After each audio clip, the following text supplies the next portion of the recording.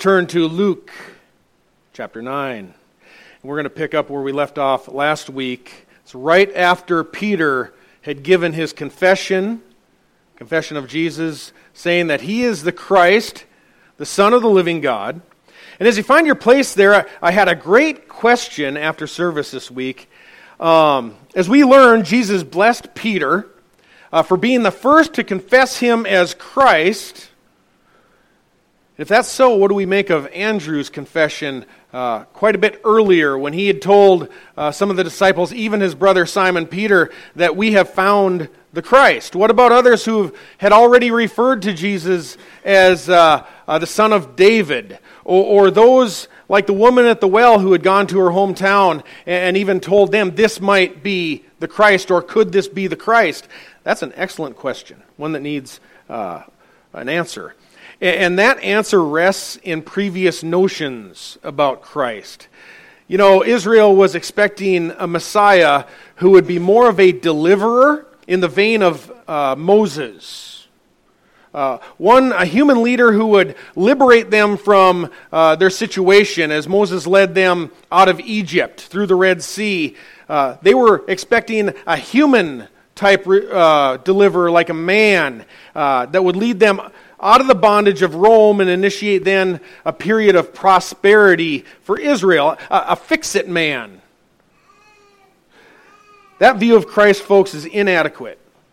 Jesus didn't come to improve your life circumstances. He came to die for the world's sin, and the substitution will take far more than just a human prophet. The substitutionary atonement of hanging on the cross for the sins of the world takes more than a man. And Peter became the first to correctly identify Christ as divine. He said, "You are the Christ, the Son of the living God," right? He's more than just a man, as Colossians 2 verse 9 assures us. In him all the fullness of deity dwells in bodily form. So deity is the substance of Peter's confession, that Christ is the Son of God. That great question came from Jim Thompson. And Peter got the deity right. Christ is the Son of God. He's God in human flesh. But the disciples still had a lot of hopes in Jesus. They hoped that he was going to quickly fix their nation, take away their problems, assume his Davidic throne, and reign. This is why last week, directly after Peter's confession, we saw in Matthew chapter 16, verse 21, when Jesus began to show his disciples that he must go to Jerusalem and suffer many things from the elders and the chief priests and the scribes, and be killed and be raised up on the third day. At that point, Peter stuck his foot in his mouth and said, "By no means, Lord, this shall never happen to you. Surely not." And Jesus rebukes Peter, saying, "Oh, it surely will.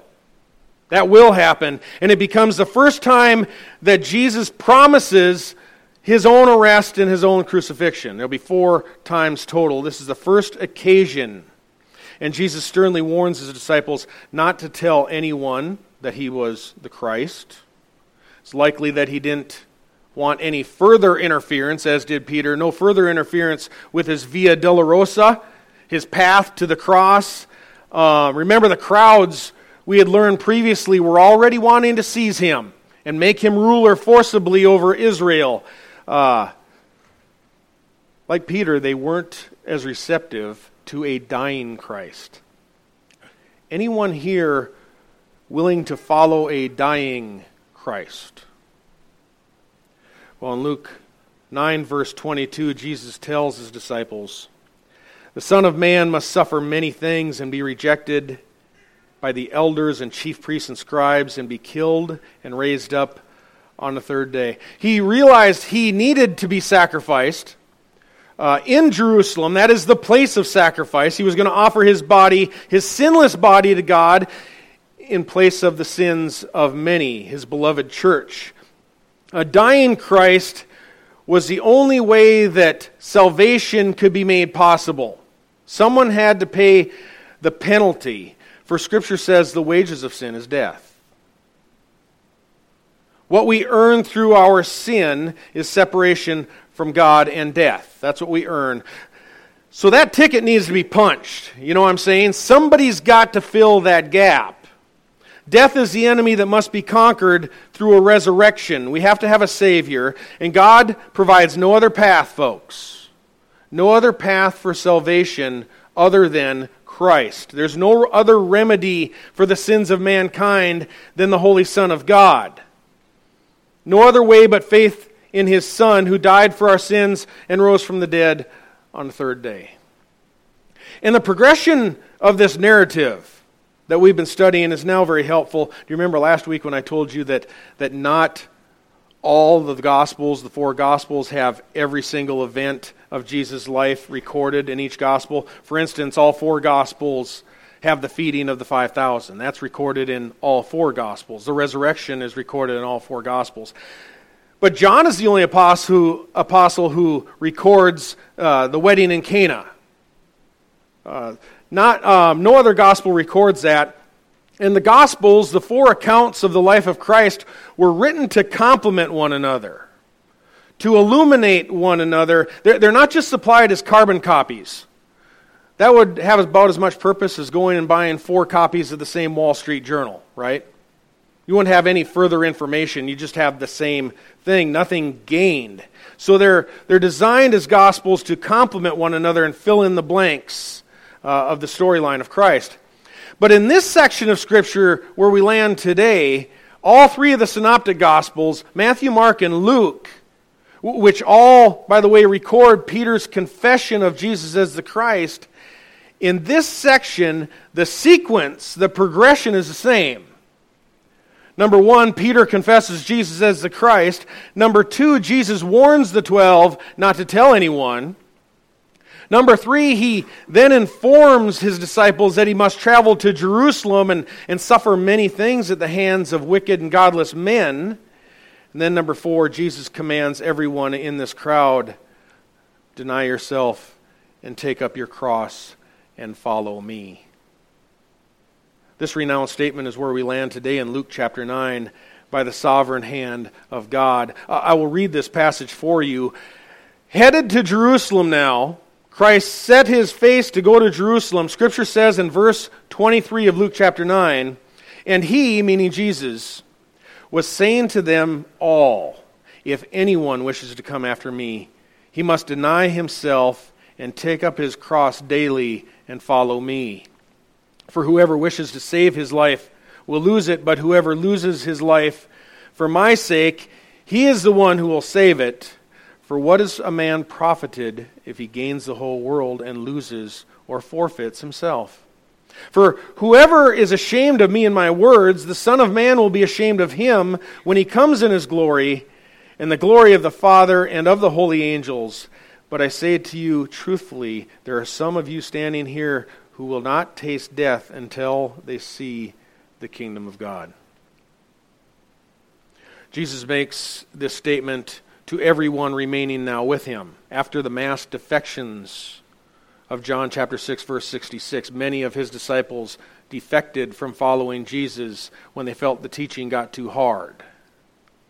They were unwilling to walk with him any longer. And it becomes impossible, really, to conveniently excuse ourselves from this command, having the hopes that this command maybe is only to the 12. Maybe we can just assign this to the 12 apostles. We can't do that because in Mark 8, verse 34, we are told at this same point that Jesus had summoned the crowd along with his disciples. And you can see for yourself, looking in Luke chapter 9, verse 23, Jesus was saying this to them all. If anyone wishes to come after me, not just the disciples, to everyone. The command is all-inclusive, folks. Back in Texas, if you had someone that you wanted to get their attention there standing right next to you, you'd say, hey, y'all come over here for a minute. If you wanted the whole room, get everybody's attention, you'd say, hey, all y'all, right?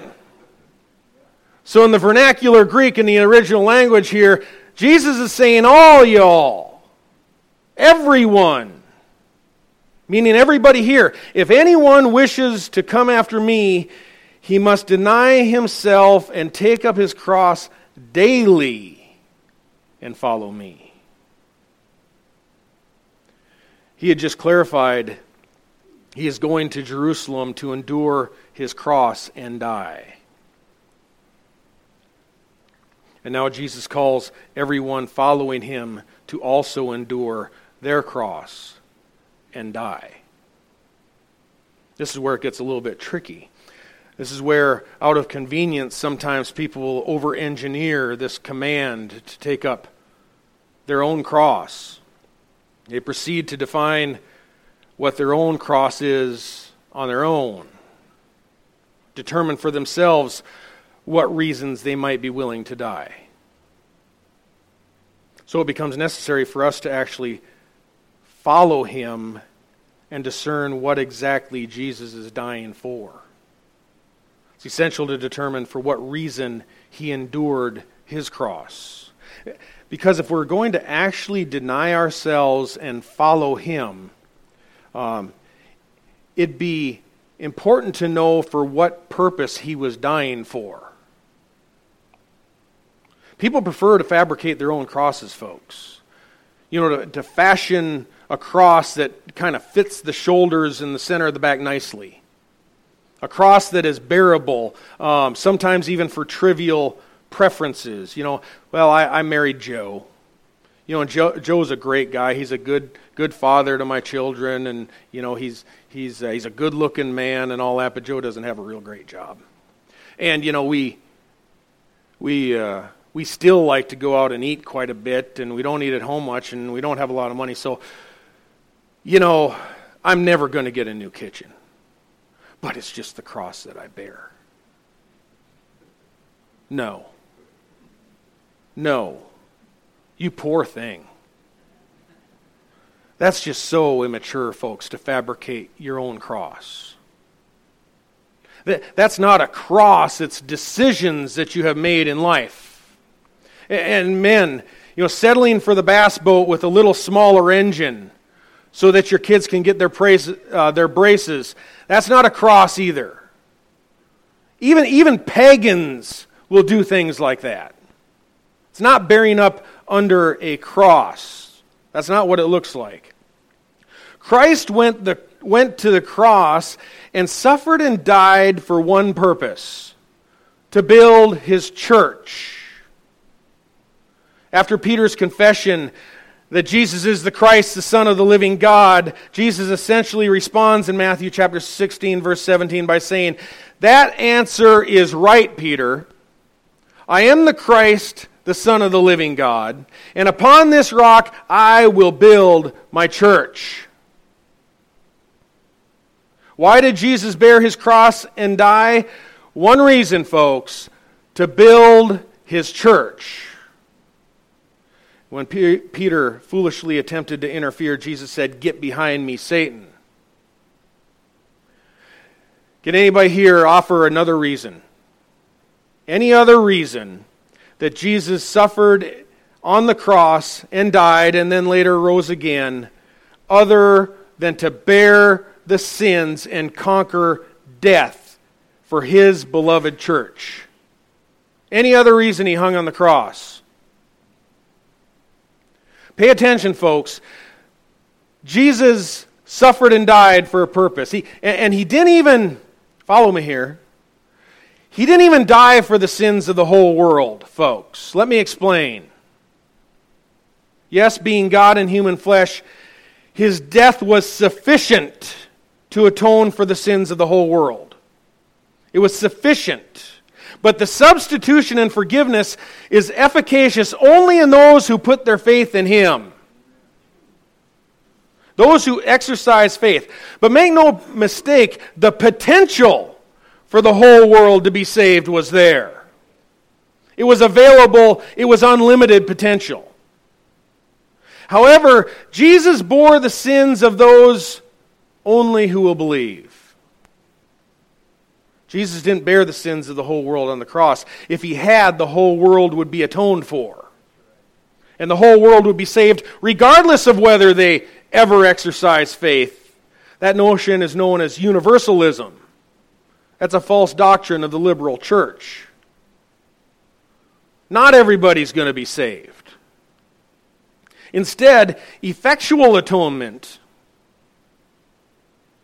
on the cross is limited to a comparatively small number throughout the ages who have believed and who enter through the narrow gate. In that sense, Christ's atonement is clearly limited. It's limited to people who come to faith. The atonement had to be limited, or else effectually you become a universalist. Now I realize for those of you who are tracking and are R.C. Sproul's fans, that that's not his definition of limited atonement. But you have to get there at some point. The sacrifice at the cross was limited to people who exercise faith in Jesus Christ. How they get that faith, we'll talk at another time. In John 3, verse 16, you can sense the unlimited potential, yet limited effect of Christ's substitution. For God so loved the world that he gave his only begotten Son, that whoever believes in him shall not perish, but have eternal life. For God did not send the Son into the world to judge the world, but that the world might be saved through him. Offer unlimited.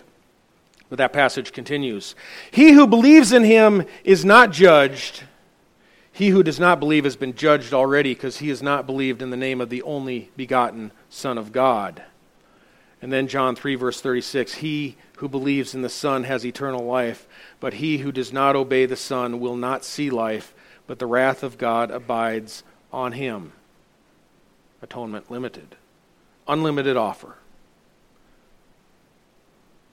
The unlimited potential of Jesus' death on the cross didn't turn the wrath of God away from unbelievers.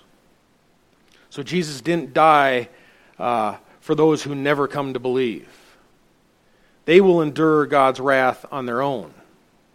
They will pay for their sin debt because they have not believed in him. What I want you to gather from this digression, kind of this sidetrack we have here, is that Christ went to Jerusalem to suffer and to bear his cross and to die for specific people whose names were written in the Lamb's book of life from before the foundation of the world. Christ didn't just die to make atonement or forgiveness generally available, generically available. If you believe in him, he died for you, and the Holy Spirit added you to his church. Jesus' plan was this: I'm going to travel to Jerusalem. I'm going to fall into the hands of sinful men. I'm going to suffer. I'm going to deny my own self-interests for the purpose of my church. I'm going to bear a cross, and I'm going to suffer, and I'm going to die for those people who are my church. Jesus loves his church. He died for his church. In case you weren't aware, his church is not a building. Might be the first time someone's heard that, folks. His church is not a building. His church is not an organization. Christ's church are the people who've trusted in him. That is his church. It consists of all people who've exercised faith in Christ. Sometimes we refer to it as to them as the brethren, the believers, the beloved. The good shepherd lays down his life for his sheep. That's John 10, verse 15 to 18. You can see that. He laid down his life for his church. So when Jesus declares, follow me here. When Jesus declares in verse 23, if anyone wishes to come after me, he must deny himself and take up his cross daily and follow me. He is also calling you, if you are a believer in him, to also bear up under the cross and lay down your life for his church. Bearing your cross doesn't describe some unfortunate financial situation where you have to drive your used car for another couple of years because some other things went over budget. Those things are trivial, folks, by comparison. Christ's cross isn't us budgeting for cars, jewelries, and boats. When I was thinking about this morning and going through things, I thought back to 2 Kings chapter 5, and I was thinking about when the Gentile general Naaman came to Israel and was seeking out a prophet so he could be cleansed. Had the leprosy.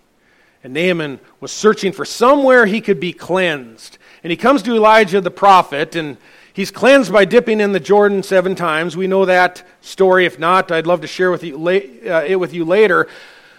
But Gehazi, the assistant to Elijah, was worried about material things.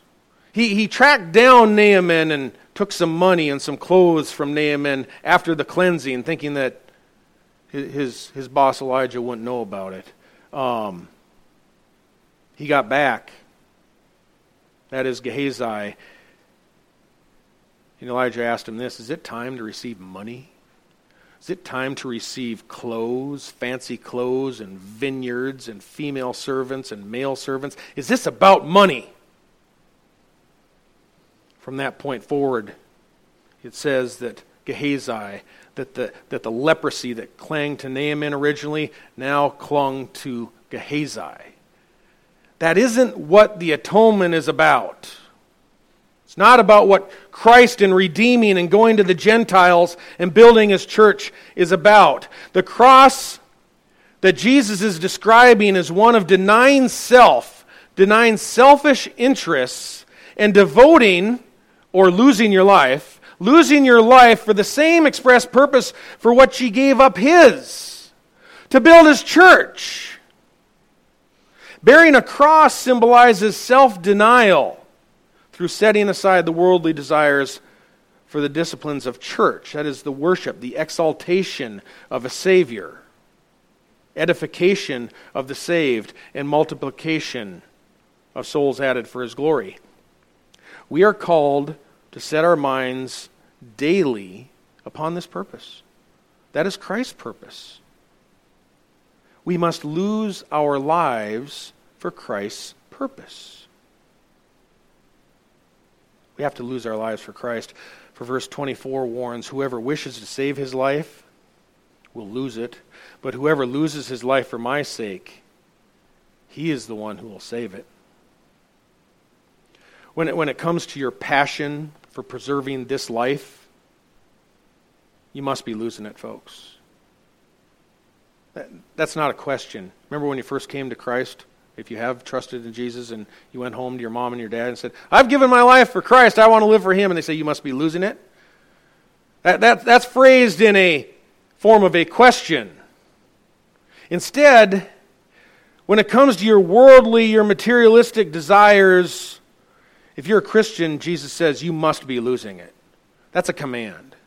You have to be losing your life, to be determined to lose your life for His church. He did. And you have to set your minds to it. In verse 24 where it says, save your life or lose your life, that word there for life, it's psyche. Indicates your state of mind, your center of thinking, your emotion, your vitality. The term later came to describe different fields of science, psychology and psychiatry and the like, and you're probably familiar with those things. Psyche is the reason we have those fields. Psychologists try to understand your mind. They try to figure out your head. They try to get inside your head, from what I heard.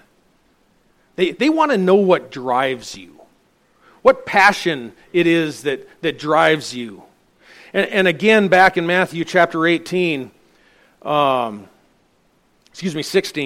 when Peter tried to prevent Jesus from going on to Jerusalem, Jesus turned and said, get behind me, Satan. For you are a stumbling block to me, for you are not setting your mind on God's interests, but on man's. Jesus said, I'm going to Jerusalem to die. Peter said, no, you're not. Jesus had to tell him, you need to get your mind right. You've got to get your mind right. Initially, Peter's mind wasn't right. It wasn't aligned to God's interest, but with man's. And like the other apostles, Peter was expecting that the reign of Christ that would come in They were hoping immediately that it might be able to get him something out of that life. That Peter might be able to get something out of it. Well, he did. You remember what Peter got out of it? Death. Peter got to die later on for the church. Peter was primarily concerned about this life at first. A little later in the same chapter, the disciples are found by Jesus to be arguing, to be debating. Remember what they're debating about which one of them might be the greatest, which one of them was the greatest. This is what they're arguing about. This is in the same chapter we're in right here. We're going to see it in about 3 weeks. Luke chapter 9. And the disciples are still arguing which one of them is going to be the greatest. And in verse 47, knowing what they were thinking in their heart, Jesus took a child and stood him by his side and said to them, "Whoever receives this child in my name receives me, and whoever receives me receives him who sent me. For the one who is least among all of you, this is the one who's great."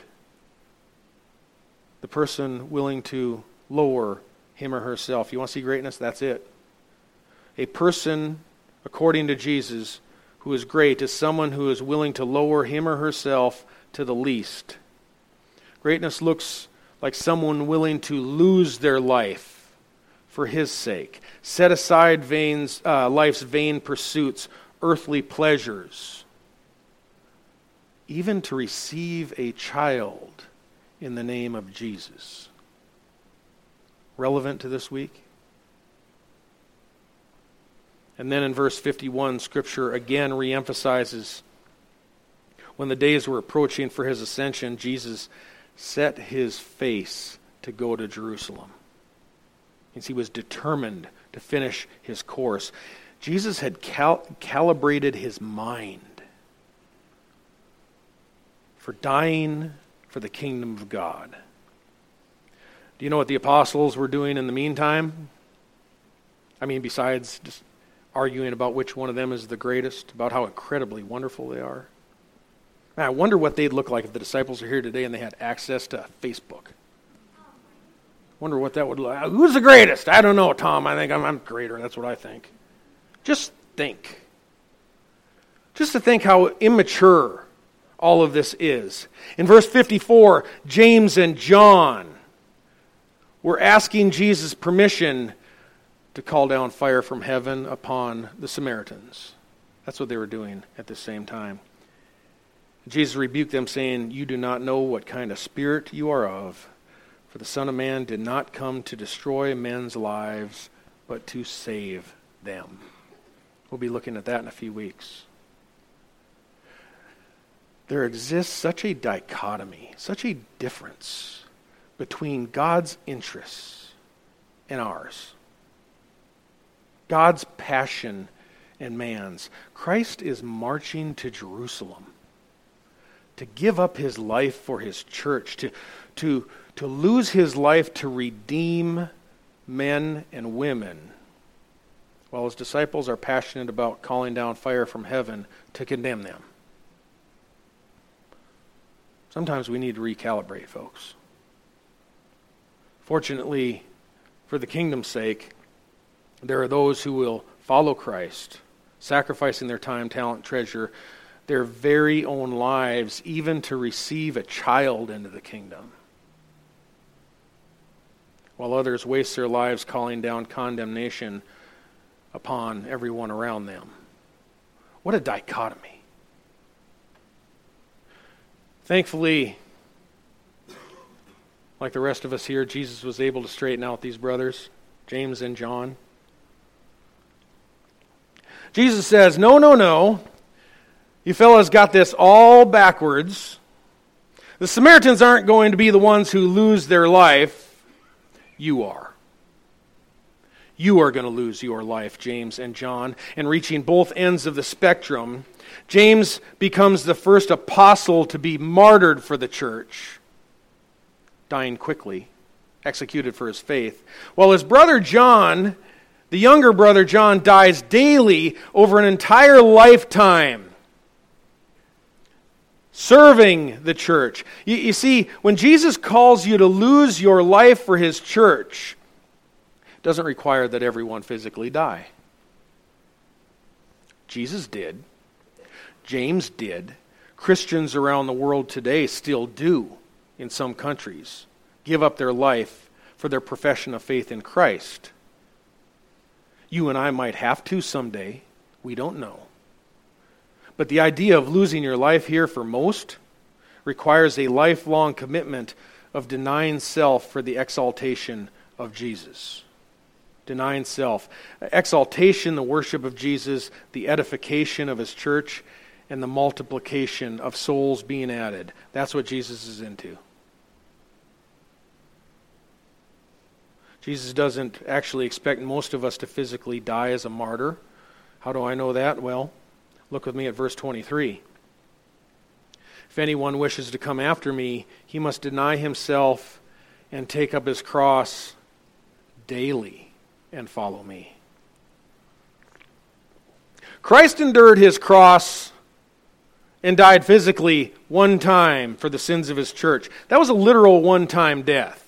He died once, then he rose again. But to all of us, Jesus demands that we bear our cross daily. You see, we deny ourselves and bear our cross day after day after day for his purpose. Daily. Doesn't demand a physical death, but does demand losing your life. Because in verse 24, whoever wishes to save his life will lose it. Whoever loses his life for my sake, he is the one who will save it. Folks, you better lose your life if you want to save it. Better be losing it. Because the one who wants to save his life or her life on this earth is guaranteed to lose it. This describes people unwilling to deny self, deny the world, deny what 1 John 2:16 says is all that is in the world, the lust of the flesh, the lust of the eyes, and the boastful pride of life. They're unwilling to lose their life, but they will in the end. They will lose their life at the judgment. Such people are going to die in their sins because they haven't correctly understood Christ and his gospel. And you see, according to this passage, this is important, folks. According to this passage, the willingness to deny self and give up your life for Christ's church is not offered here as a measure of sanctification. Jesus is not here distinguishing mature Christians from those who are less mature or from those who are immature. He asks in verse 25, for what is a man profited if he gains the whole world and loses or forfeits himself? In the parallel account in Mark 8, verse 36, that's Mark's record of the same occasion. Jesus phrases it this way, for what does it profit a man to gain the whole world and forfeit his soul? For what will a man give in exchange for his soul? Again, Mark 8, verse 36. Jesus says, take up your cross and follow me or forfeit your soul. Denying self for building Christ's church, it's a condition of salvation. Jesus is warning people who have made a verbal confession of Christ, as did Peter. Many people do that. Who might err by then turning their attention to preserve their life in the here and now, their lifestyle, their image, their fortunes, etc., etc. After a superficial verbal confession, they believe they can return to their previous priority of preserving this life as they had it. And ultimately, they will forfeit their souls. Again, this imperative to bear the cross, bear your cross, isn't given to distinguish mature sheep from immature sheep. Jesus is separating the sheep from the goats, believer from unbeliever. Verse 26, for whoever is ashamed of me and my words, the Son of Man will be ashamed of him when he comes in his glory, and the glory of the Father and of the holy angels. It's Matthew 10 verse 33 type declaration. Whoever denies me, I too will deny him.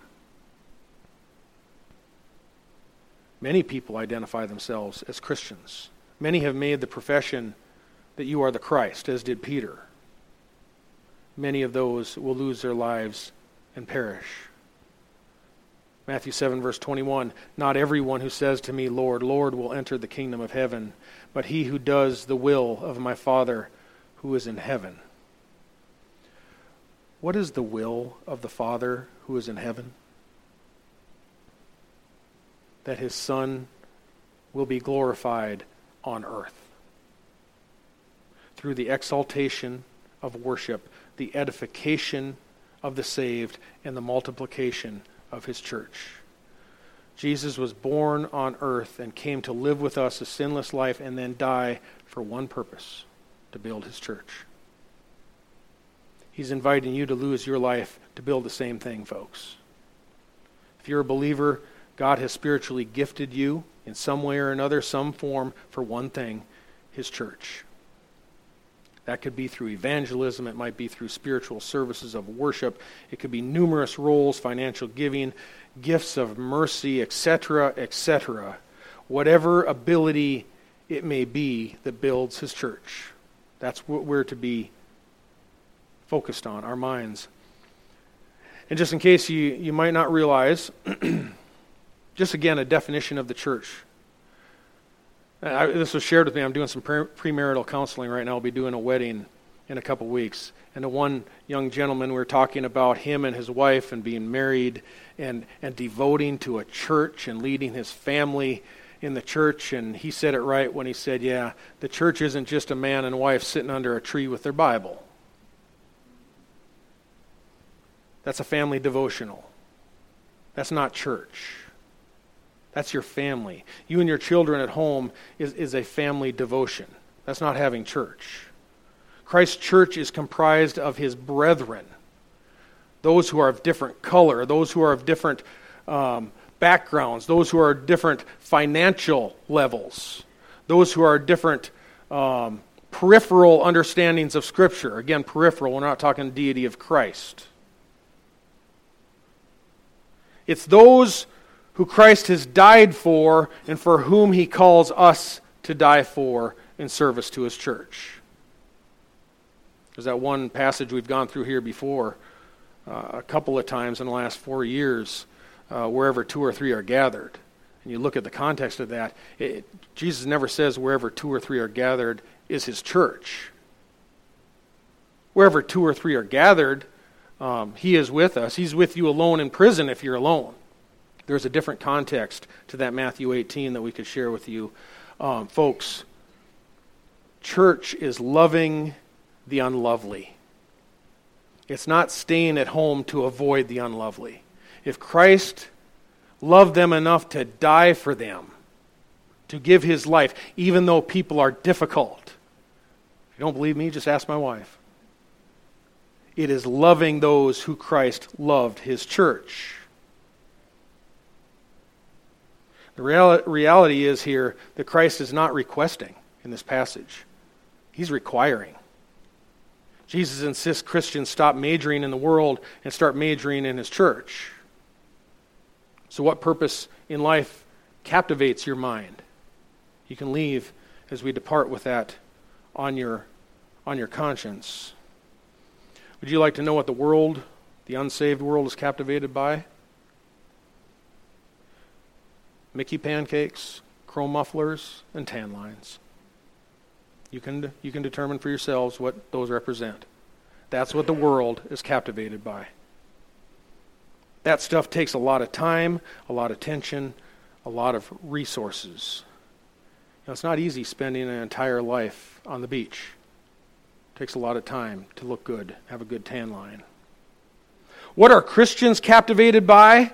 Visiting the sick, worshiping Christ, bearing one another's burdens, washing the feet of the brethren, suffering rejection for the gospel, clothing and feeding the Christian brother or sister in need, visiting orphans and widows in their distress, etc., etc. That takes a lot of time too, folks. It takes a lot of devotion. In fact, it takes an entire life. You have one. Everyone here has one life. You're going to lose it. You get to lose it. Where do you prefer to lose it? Do you prefer to preserve the life you so cherish now and then lose it forever at the judgment? Or do you believe the promise of Christ that if you're willing to lose it now, if you're willing to give it up now, then it will be preserved for eternity at the judgment? As we depart in this passage, Jesus insists that you will choose. As Joshua told the Israelites in Joshua chapter 24, verse 14, "Now therefore, fear the Lord and serve him in sincerity and truth, and put away the gods which your fathers served beyond the river and in Egypt, and serve the Lord. If it is disagreeable in your sight to serve the Lord, choose for yourselves today whom you will serve. But for as to me and my household, we will serve the Lord." I'd like to close with a familiar prayer, familiar to most of us. The Lord's Prayer is found in Matthew chapter 7. If you don't know it, you can see the words there on the screen. This is when Jesus was teaching his disciples to pray.